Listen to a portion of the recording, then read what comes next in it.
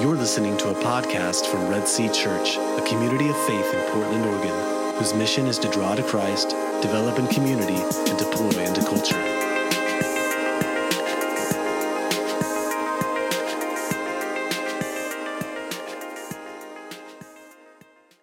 Good morning, church. Jamie and I had a really interesting experience recently. We watched the movie Jumanji, the new Jumanji movie that's out. Now, Jamie had gone to the theater, and she had already seen the movie.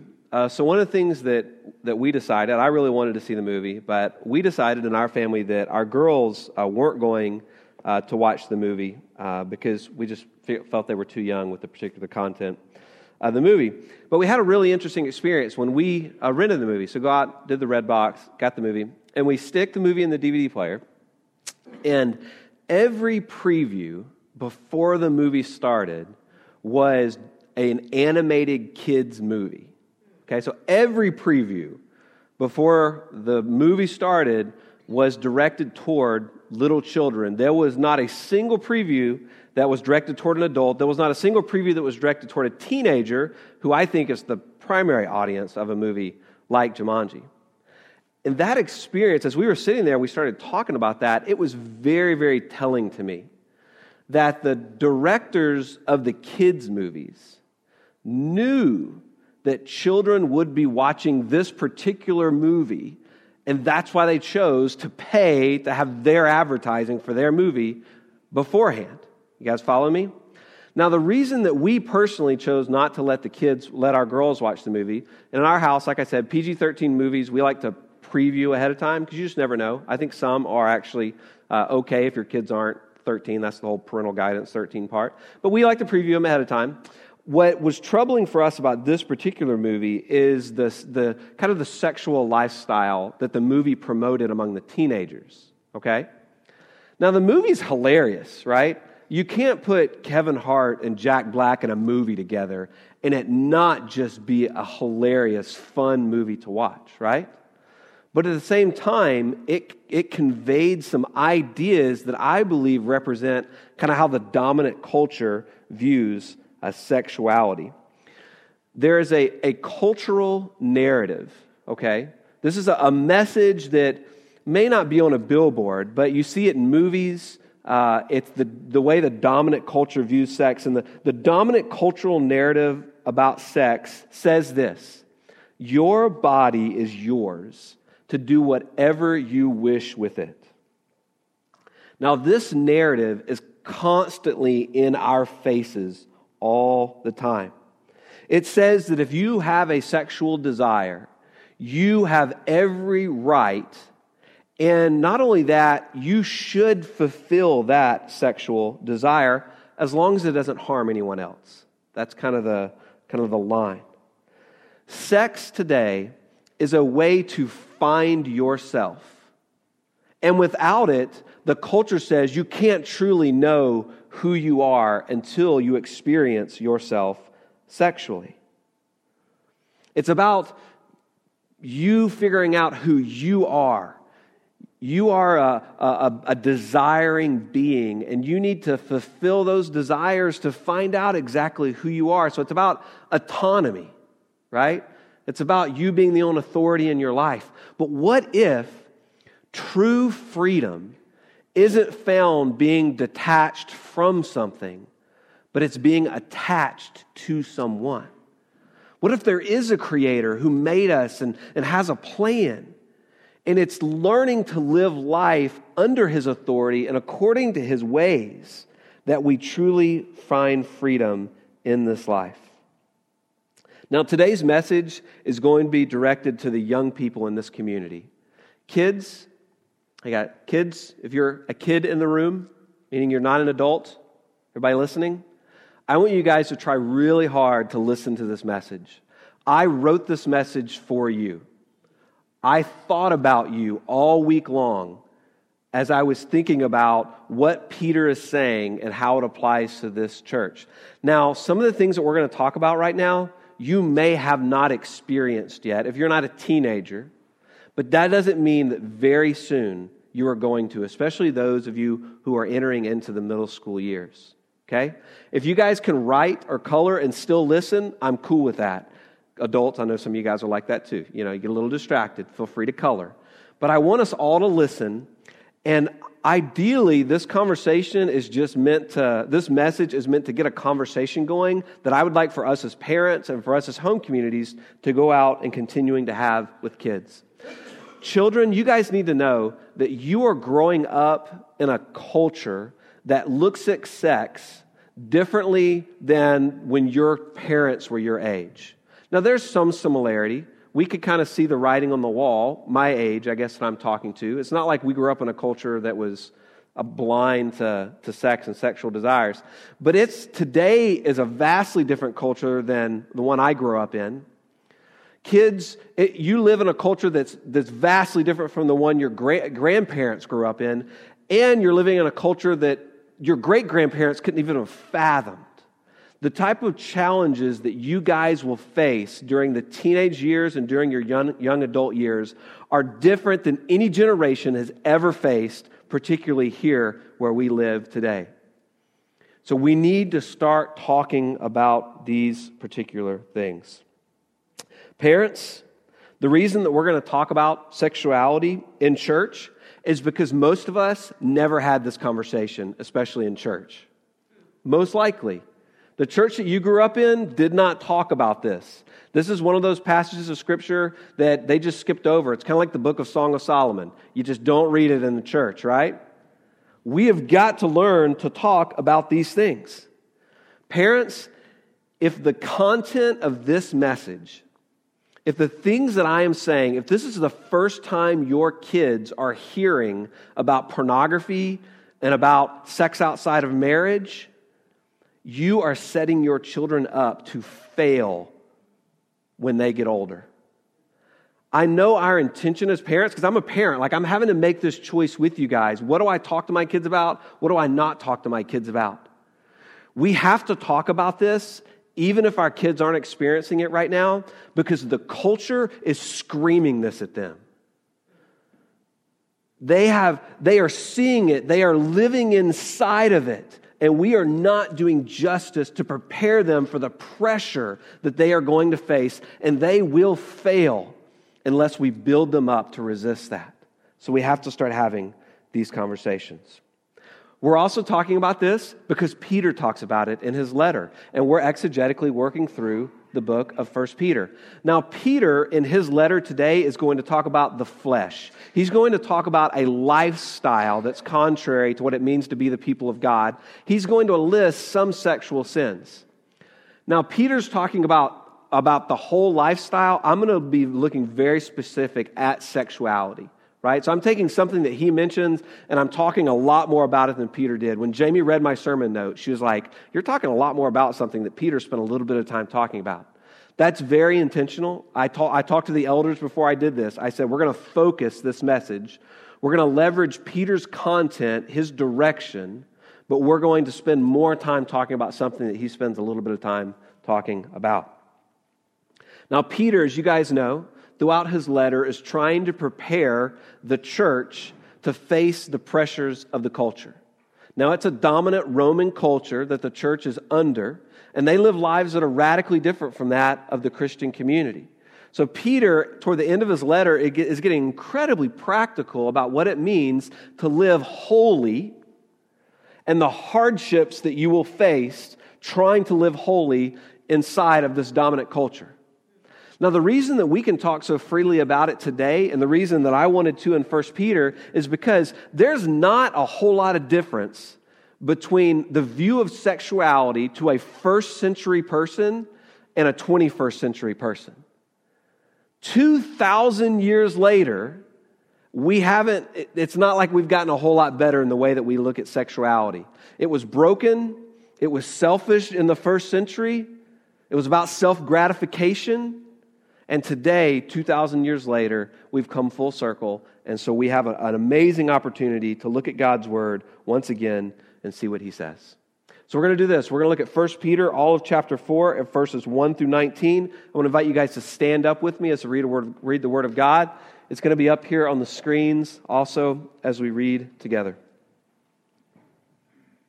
1 Peter chapter 4, verse 1 through 19. Since therefore Christ suffered in the flesh, arm yourselves with the same way of thinking. For whoever has suffered in the flesh has ceased from sin, so as to live for the rest of the time in the flesh, no longer for human passions, but for the will of God. Verse 3. For the time that is past suffices for doing what the Gentiles wanted to do, living in sensuality, passions, drunkenness, orgies, drinking parties, and lawless idolatry.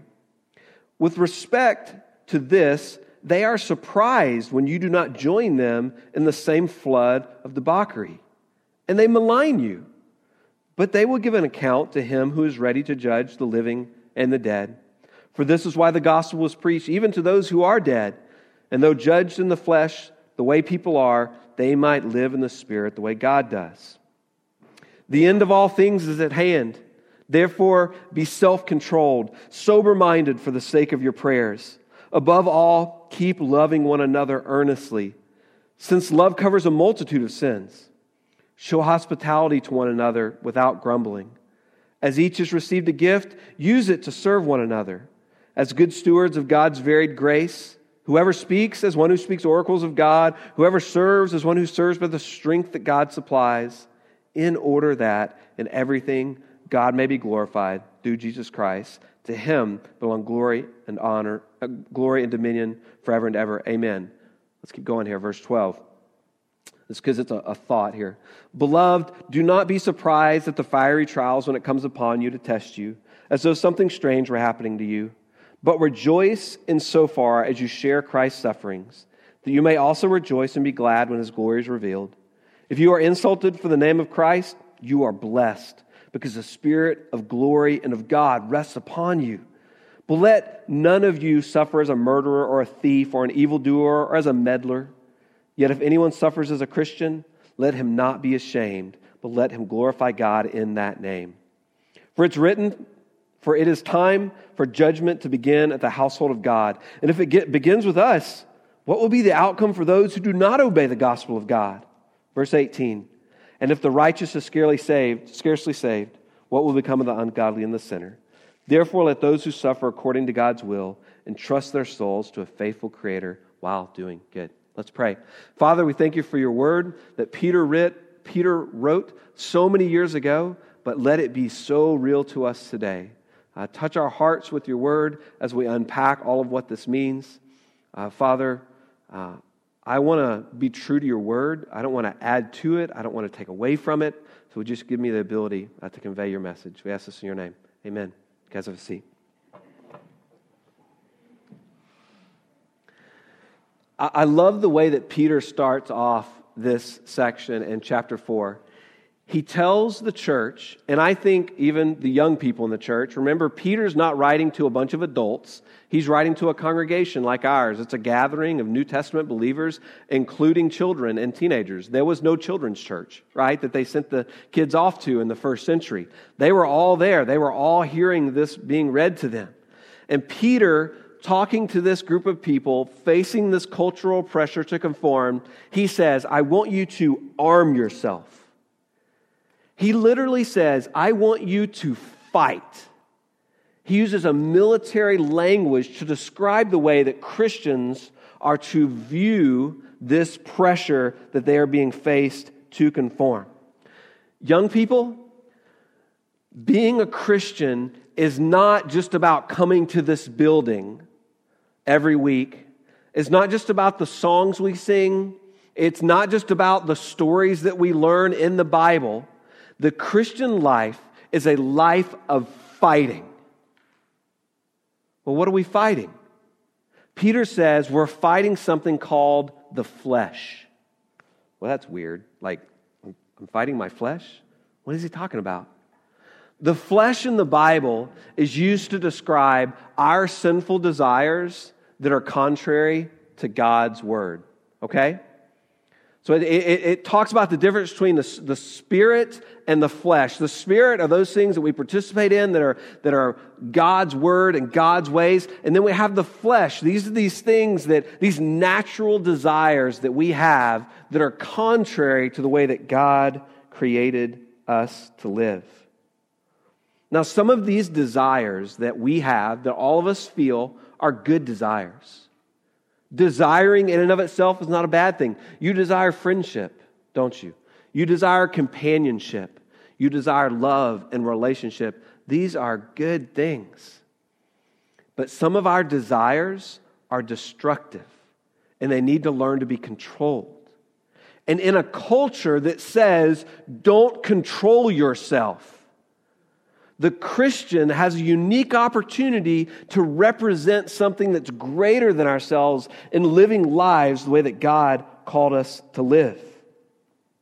When it comes to sexual desire, the culture says, don't fight it, just go with it. It says that you're the author of your story. It says that you deserve to find fulfillment in your body in whatever capacity brings you pleasure. Sexuality in this culture has become a god to be worshipped. And our bodies have become the sacrifice to that god. Because the culture believes it's going to bring fulfillment. Peter tells the Christians, I want you to live for the will of God and not live for the flesh. Okay? How do we do this? How are the young people here going to withstand the pressures that they face that are going to be greater than anything you and I have ever faced as adults? Children, the only way that you are going to be able to remain strong in your faith is that the ways of God have to be more desirable to you than the ways of the world. Now, the culture that I grew up in was the Southern Bible Belt. I'm a Southern boy, right? And as a part of the culture, there were some sexual values that actually lined up with the values of the Christian culture, okay?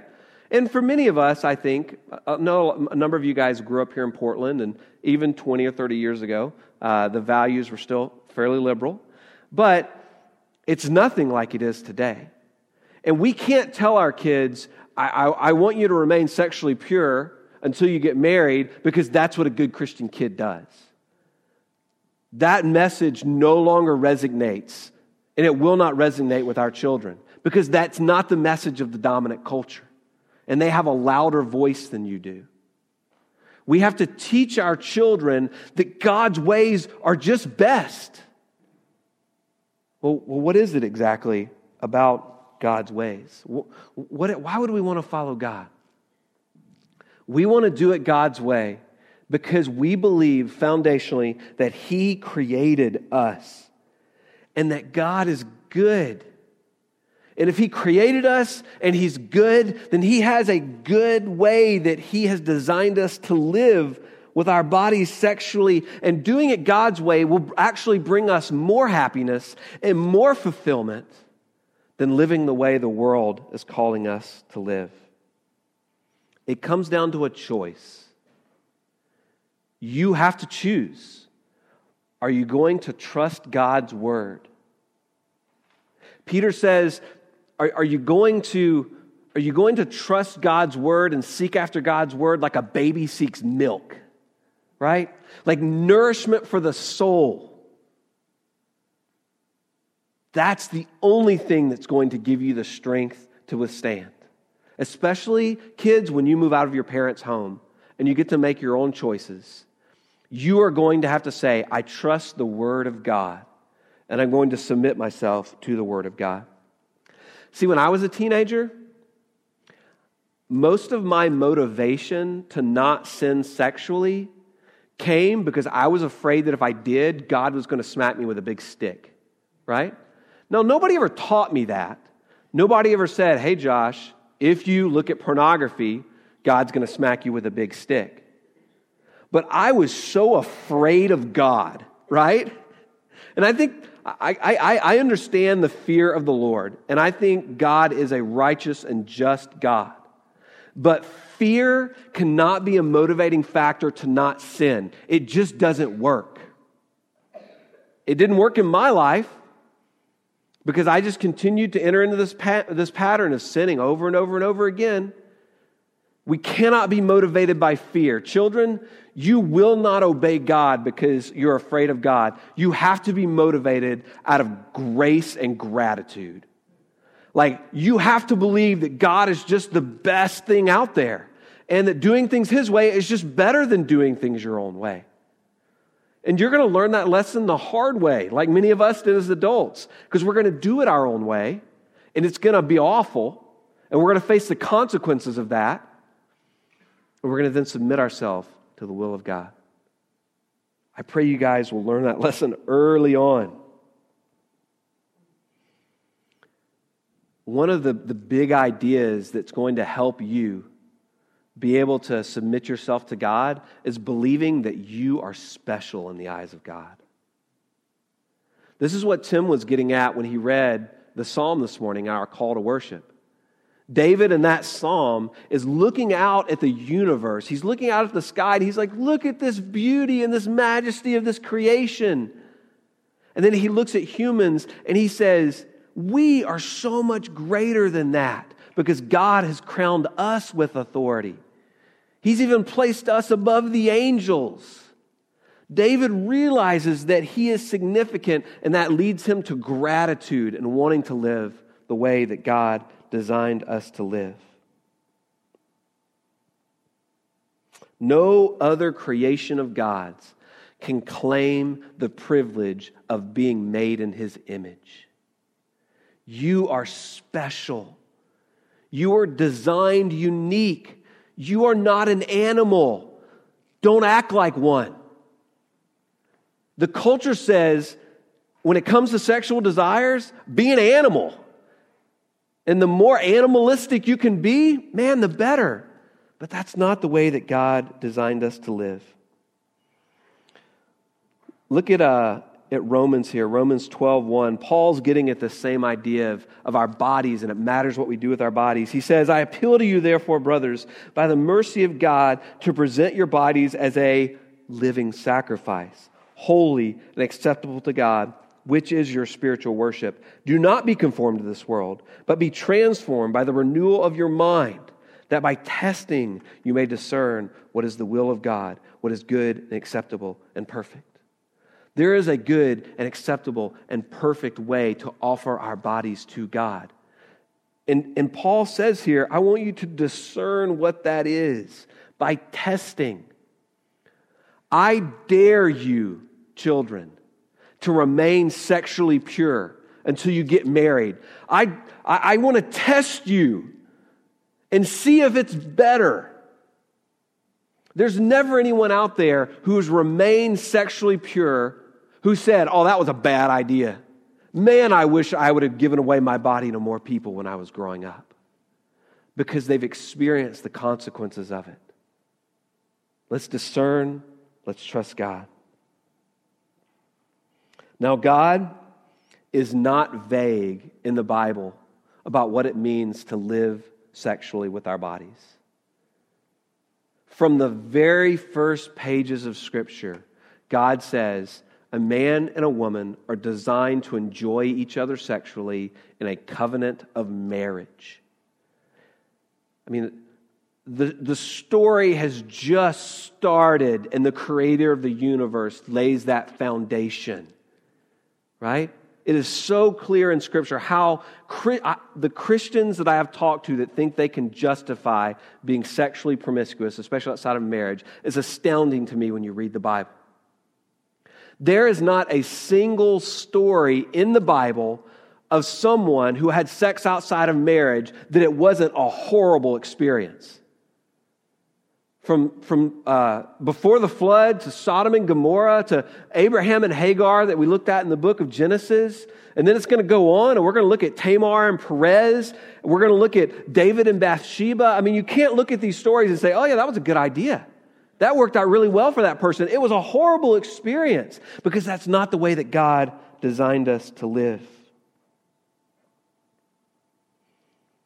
Well, kids, if you don't trust the Bible, just ask your parents. Ask them.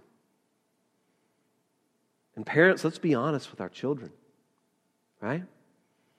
Because they're going to learn from our mistakes many times. We want to model a good model for our children, but we also model repentance for our kids, don't we? And it's the hard things, it's our bad choices that are going to say a lot to our children.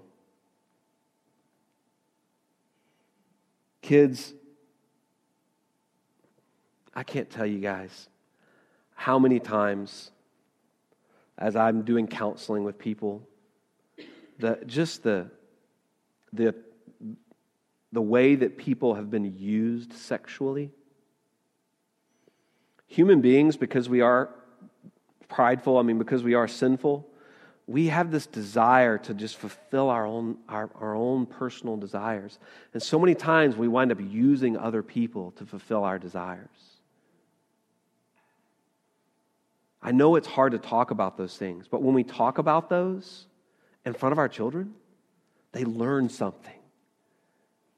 God may even use your suffering to teach somebody else something about His redemption. Now, kids, your desire to be sexually active, like I said, is a natural part of the way that God created us. It's like any other desire that you have, like the desire to eat. That's a good desire, right? But would any of us say you can eat anything you want as much as you want? Well, no. We know what that causes. We're not going to talk about that because that's personal. But I know, yeah, we'll talk about, never mind. But there's something very unique about sex because it's a desire that affects our hearts. When we eat, that affects our hearts in a different way. But sexuality, and particularly sinning sexually, it affects your heart. Tim Keller, in his book, The Meaning of Marriage, says this about sex. He says, sex is unique because it affects our hearts, not just our bodies. Sin is first and foremost a disorder of the heart. Therefore, it has a large impact on sex. If our heart is sinful and is in need of redemption, then our passions and our desires for sex are distorted. The sinful heart wants to use sex for selfish reasons. Therefore, the Bible puts rules around it to direct us to use it the right way. I want to be very clear. Kids, sex in the context of marriage is a good and beautiful thing. God created our bodies as sexual beings, but sex is more than just about pleasure. It's about uniting two people into one flesh called marriage. Young people, I'm going to tell you something that 90% of your friends will not believe. And this is something that I believe to be more and more true. The Bible says, don't unite with someone physically unless you are willing to unite with them personally, emotionally, socially, economically, and legally. Right? Young women, do not give your bodies away to a man. Do not become physically naked and vulnerable with him until you two are willing to become physically vulnerable in every aspect of your life. That is what marriage does. It is the most powerful way to give yourself entirely to a person. So give yourself entirely to a person in marriage. Then the blessing of sexuality will come. Peter goes on in verse 3 here to talk about what wrong sexuality looks like. He even lists some here. He says, "For the time that is past suffices for doing what the Gentiles want to do, living in sensuality, passions, drunkenness, orgies, drinking parties, and lawless idolatry." See, Peter here doesn't just talk about sex or sexual sin. He talks about the lifestyle that comes along with living in the flesh. Now, Hollywood has made this lifestyle a list. They've made this list of vices a list to be admired, a list to be pursued, and we see it in movies and we see it in culture. For your college years, how many of these lists of vices here just sound like a good way to spend a Friday night? How many athletes and musicians and movie stars flaunt this lifestyle? It's a cultural narrative that pushes you to conform. And kids, you have to be willing to fight that. Peter wants them to know that when they fight, they will suffer. This is a hard road to walk. And so we want to prepare you for that suffering that's coming. Look at what Peter says here in verse 4. He says, with respect to this, they're surprised when you do not join them in the same flood of debauchery, and they malign you, but they will give an account to him who is ready to judge the living and the dead. See, there's this cultural expectation to live a certain way, and kids, you will face shame from your friends, from teachers, from the culture if you choose to live differently. Young men, what do you think would happen if when your friend tried to show you pornography, you resisted and said, I'm not going to demean another human being like that? Because that person has value in the eyes of God. I will not use a woman to fulfill my own sexual desires. What would your friends say to that? And can you imagine the testimony that would bring to what you represent?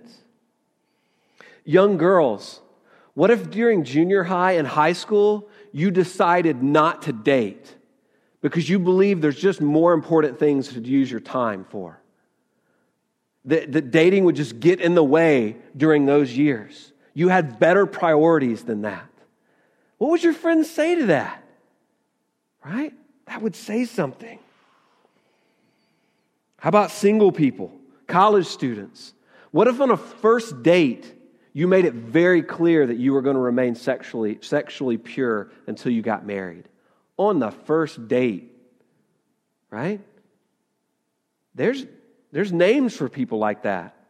Prudes and holy rollers, religious, stuck up. And Peter says, hey, we're all going to answer for the life that we live. We'll all be judged.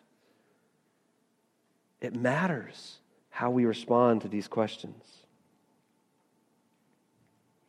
Why is it worth the sacrifice? Because, like I said, one day we'll all have to give an account. And by you choosing to fight and to do things God's way, it's not just about you. You're going to benefit greatly from that. He talks about these benefits, but Peter also says that you will be a witness to your friends, to those who are going to be judged. He says these choices have huge ramifications on our witness. Living a life the way that God designed us is not just about us, because it points others toward a loving God who created them and who desires to be with them. Holiness is not just about you. It's not just your ticket to heaven. It's about your witness. It's about pointing others toward God. Peter now turns his attention in the text to, well, what does it look like to live day to day? What does it look like to live inside of this dominant pressure? Do we hide from the culture? Should we take all of our kids and try to keep them away from all these horrible things out there? We put all our kids in Christian schools and make sure they go to Christian colleges and never leave the house. Look what Peter says here in verse 7. After he's talked about this cultural pressure, he says, the end of all things is at hand, therefore be self-controlled, sober-minded for the sake of your prayers. Above all, keep loving one another earnestly, since love covers a multitude of sins. Show hospitality to one another without grumbling. As each has received a gift, use it to serve one another. As good stewards of God's very grace, whoever speaks is one who speaks oracles of God. Whoever serves is one who serves by the strength that God supplies, in order that in everything God may be glorified. Peter, as he has throughout his letter, once again goes to this idea of an eternal perspective. I know it's hard to have an eternal perspective when you're a child, because you see so much of life ahead of you. But as you get older, right, adults, you realize what's really important in life and that it really is better to do God's will. And life is like a breath, and it's gone. And Peter wants them to use that time wisely that they have. And he lists what that looked like. He says, be self-controlled, sober-minded, loving one another, hospitable, using your gifts to serve others. Well, let's get real practical here. What's it look like to be a young person and to do those things that Peter is talking about? What's it look like to be sober-minded and to be self-controlled? Boys, being sober-minded means being intentional with your time. Men today and young boys are growing up in a culture that requires less of them than at any point in human history. You as a boy can live in your parents' basement playing video games till you're 40, looking at pornography, and it is a completely acceptable use of your time to this culture. Now, it may be a joke, right? But it doesn't mean that it's not acceptable to this culture. Being sober-minded just is realizing that you're not being expected to do very much. But the Bible has a name for that guy. He's called a sluggard. He just slimes his way through life, living for the purpose of self-fulfillment. And we've begun to, this culture now prizes that.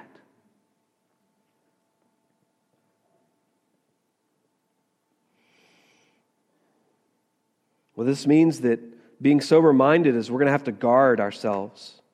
You have to guard what you do with your time. You have to guard who you spend your time with. Parents, as technology advances, you will not be able to keep your children from looking at pornography. How many of you guys already have kids that are more tech savvy than you are? You ever ask them to do something on your phone because you can't figure it out? You know, they will be a generation that we will not be able to just put up barriers around this thing. We can't. We have to teach them that it's not just about abstaining, because that's what good Christian kids do, but there's a reason why we want to do things God's way. Let's give young men something to aspire to. Let's call them into greatness and to leadership, to sacrificing themselves and their own desires for others.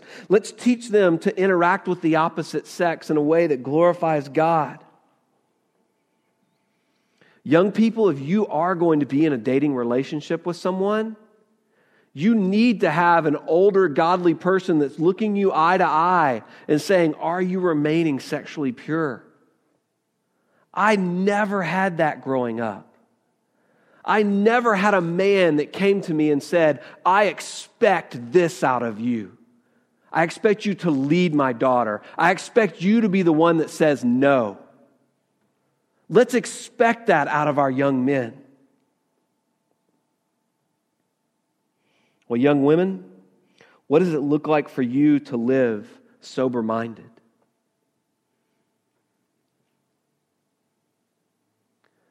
Many young women today, not all, but many young women, I know many of us did as adults today, we grew up in a home where either our dad was absent physically or our dad was absent emotionally. Okay? And because of that, young women, you need to know that you desire affection. Okay? And because you didn't get that from your father, you will spend the rest of your life looking for it. Okay? Being sober-minded is just being aware that that wound is even there. Realizing that when you enter into a relationship with a boy, you're going to try to get him to fill a void in your life that only God can fill.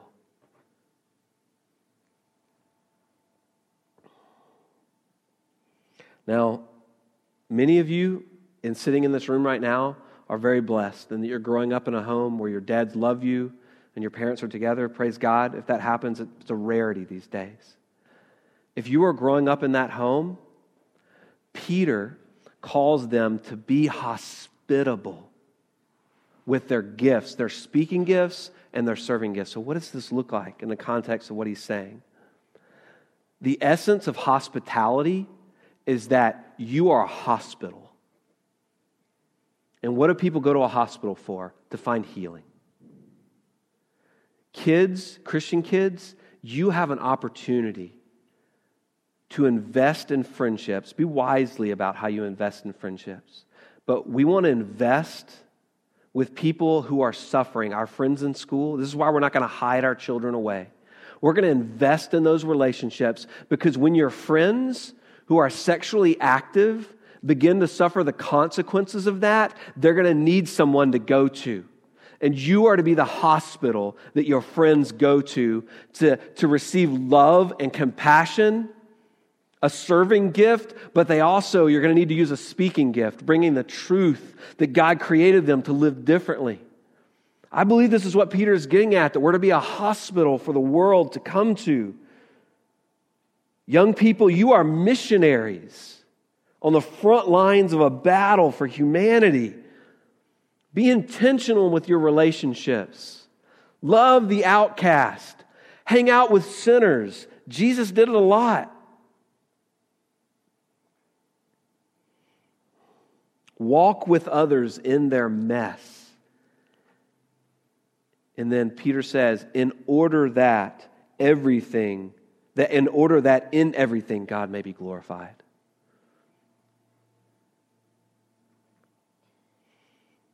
Peter starts with suffering and then he ends with suffering in verse 12. He says, "Beloved, do not be surprised at the fiery trials when it comes upon you to test you, as though something strange were happening to you. But rejoice insofar as you share Christ's sufferings, that you may also rejoice and be glad when His glory is revealed. If you are insulted for the name of Christ, you're blessed because the Spirit of the glory and of God rests upon you. But let no one suffer as a murderer or a thief or an evildoer as a meddler. Yet if anyone suffers as a Christian, let him not be ashamed, but let him glorify God in that name." And then he goes on to talk about judgment here. And what he's doing, he's saying it, man, if we were barely saved, there's no hope that the world has unless we are willing to do things God's way. It says in verse 17, "For it's time for judgment to begin at the household of God," which is us, "and it begins with us. What will be the outcome for those who do not obey the gospel of God? If righteous is scarcely saved, if the righteous is scarcely saved, what will become of the ungodly and the sinner? Therefore, let those who suffer according to God's will entrust their souls to a faithful Creator while doing good." This is going to be hard, children. You're going to have to trust God. Adults, we're going to have to trust God when we let our kids go into those environments because we believe that God is going to use them there. But if God saved us, then He can save them. And He can save their friends. We have to trust the will of God and continue to press on and continue to do good. Well, what's it look like for a kid to persevere? What's it look like to suffer during the teenage years and the young adult years? I just want to give you guys just 5 real practical things. 5 things, kids, that you can do that is going to help you remain strong to face the pressure that's going to come. The first one, you need an intimate relationship with Jesus. The culture will tell you that if you have a great romantic sexual experience, you will find fulfillment, but it is a lie. It only leads to immediate gratification that's going to cause you to go looking for it again and again and again. You must speak the truth to your own heart that sex cannot fill a void that only Jesus can fill. Only meeting Christ face to face will fill the emptiness in your heart.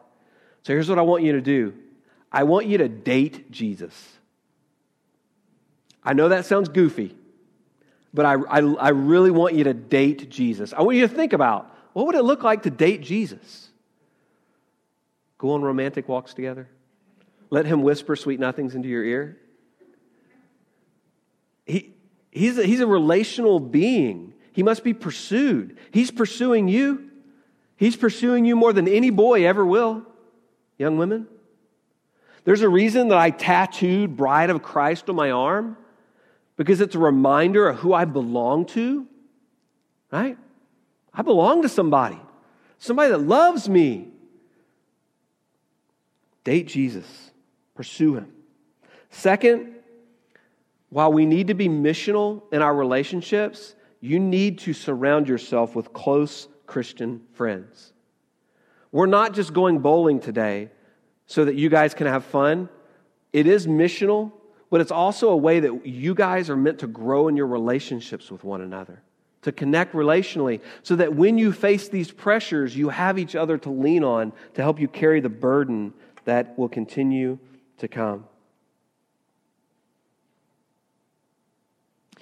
I had a group of friends in high school and college that kept me out of trouble. And not just kept me out of trouble, they pointed me toward God. It is only because of those friends that I didn't wind up in jail somewhere. It really is. Because most of the buddies that I grew up with and I was hanging out with did. But I had a group of friends that I went to church with, that I walked in relationship with. You're going to have to hang out with somebody. You're going to have to be close with somebody. Be close with your fellow brothers and sisters in Christ. That's why we're doing the things that we're doing as a church. Single people, I would not recommend that you live by yourself. I know that's culturally popular to graduate from college, to go get an apartment. It may not be hard, maybe kind of impossible here to do in Portland, right? Because it's expensive. But not only don't live by yourself, live with other Christian singles who have the same convictions that you do. God exists in a Trinitarian relationship. Why wouldn't you? Right? Marriage isn't the only relationship out there. Brothers and sisters in Christ are meant to be a family, people that will walk with you and love you and hold you accountable. Pursue that. Find it. If you can't find it, create it.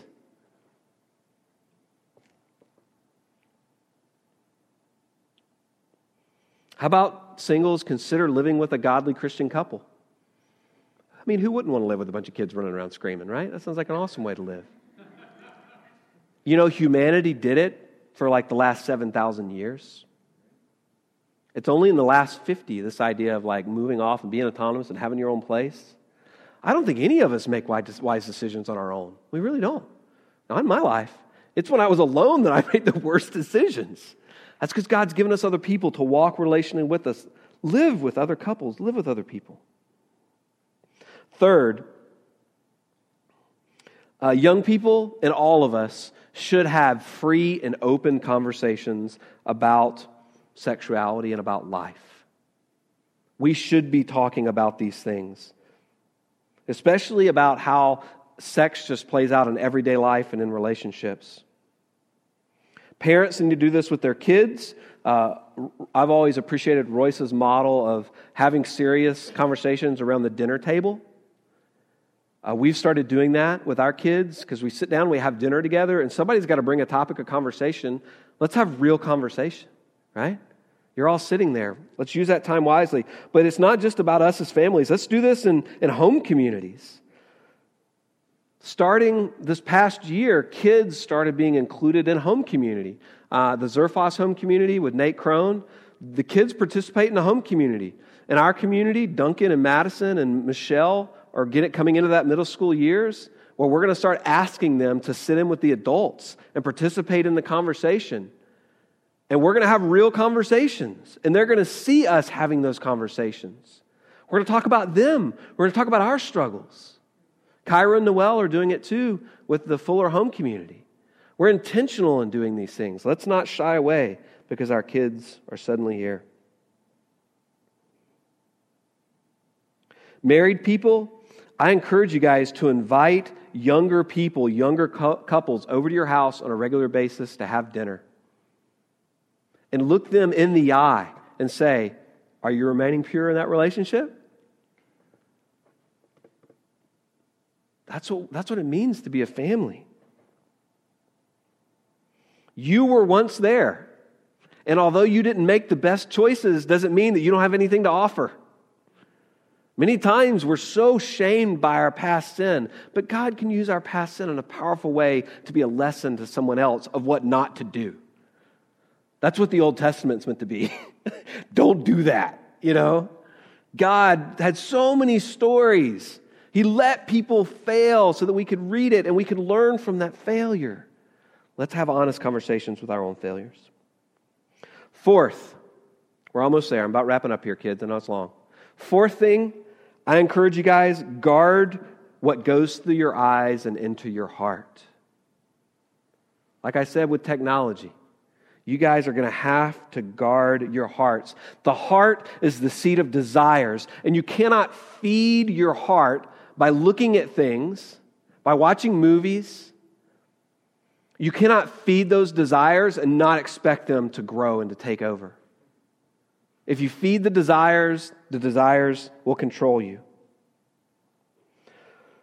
Look what Paul says here in Philippians 4:8. He says, finally, brothers, whatever's true, whatever's honorable, whatever's just, whatever's pure, whatever's lovely, whatever's commendable, if there's any excellence, if there's anything worthy of praise, think about these things.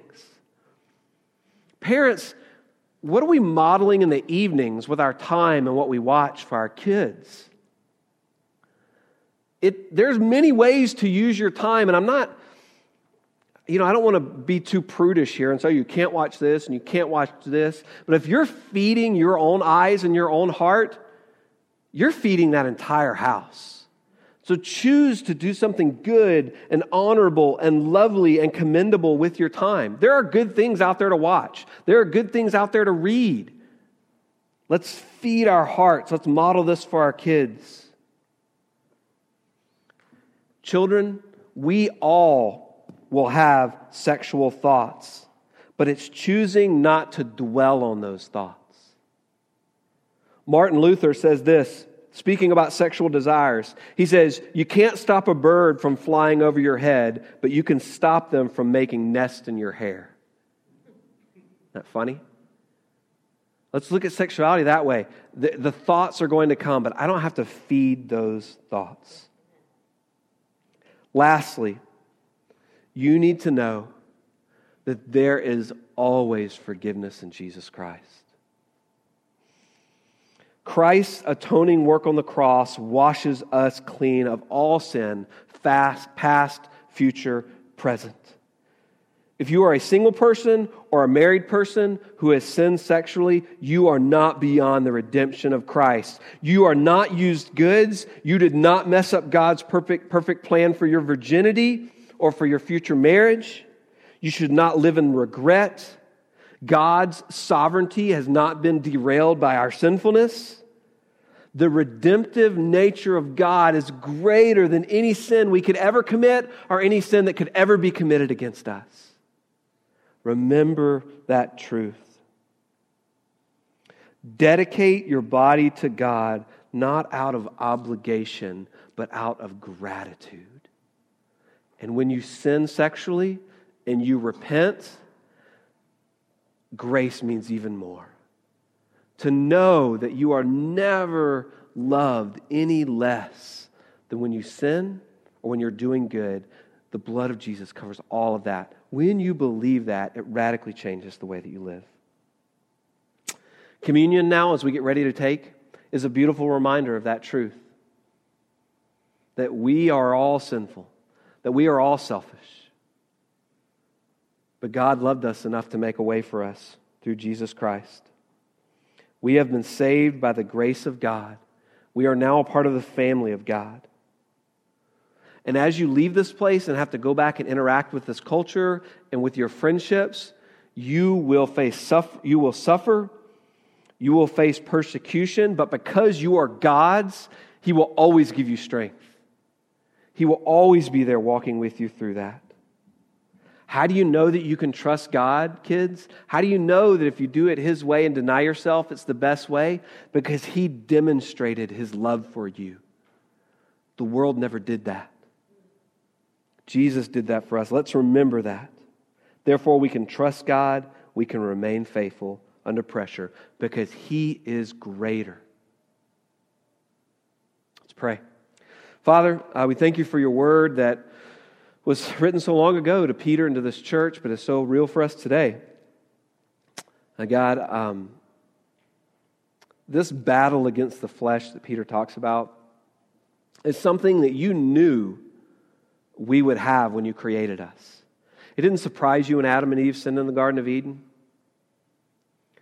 But You still chose to create us, knowing that we would sin, because You knew it was our sin that would actually lead us to appreciate Your grace.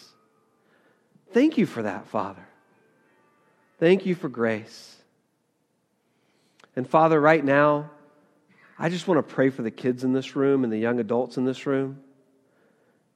Would You fill them with Your Holy Spirit to know Your ways intimately, not to just know the Bible as a list of rules or church as just something they were supposed to do, but it's about a relationship with You, and it's something they want to do. Please, God, I beg You that You open up their minds to the reality of how great You are and how wonderful You are.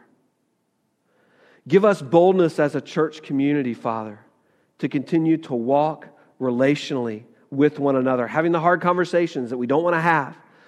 Let us not pretend, let us not be fake, but let us be hospitable. Let us use our speaking gifts and our serving gifts to love one another and to love the world.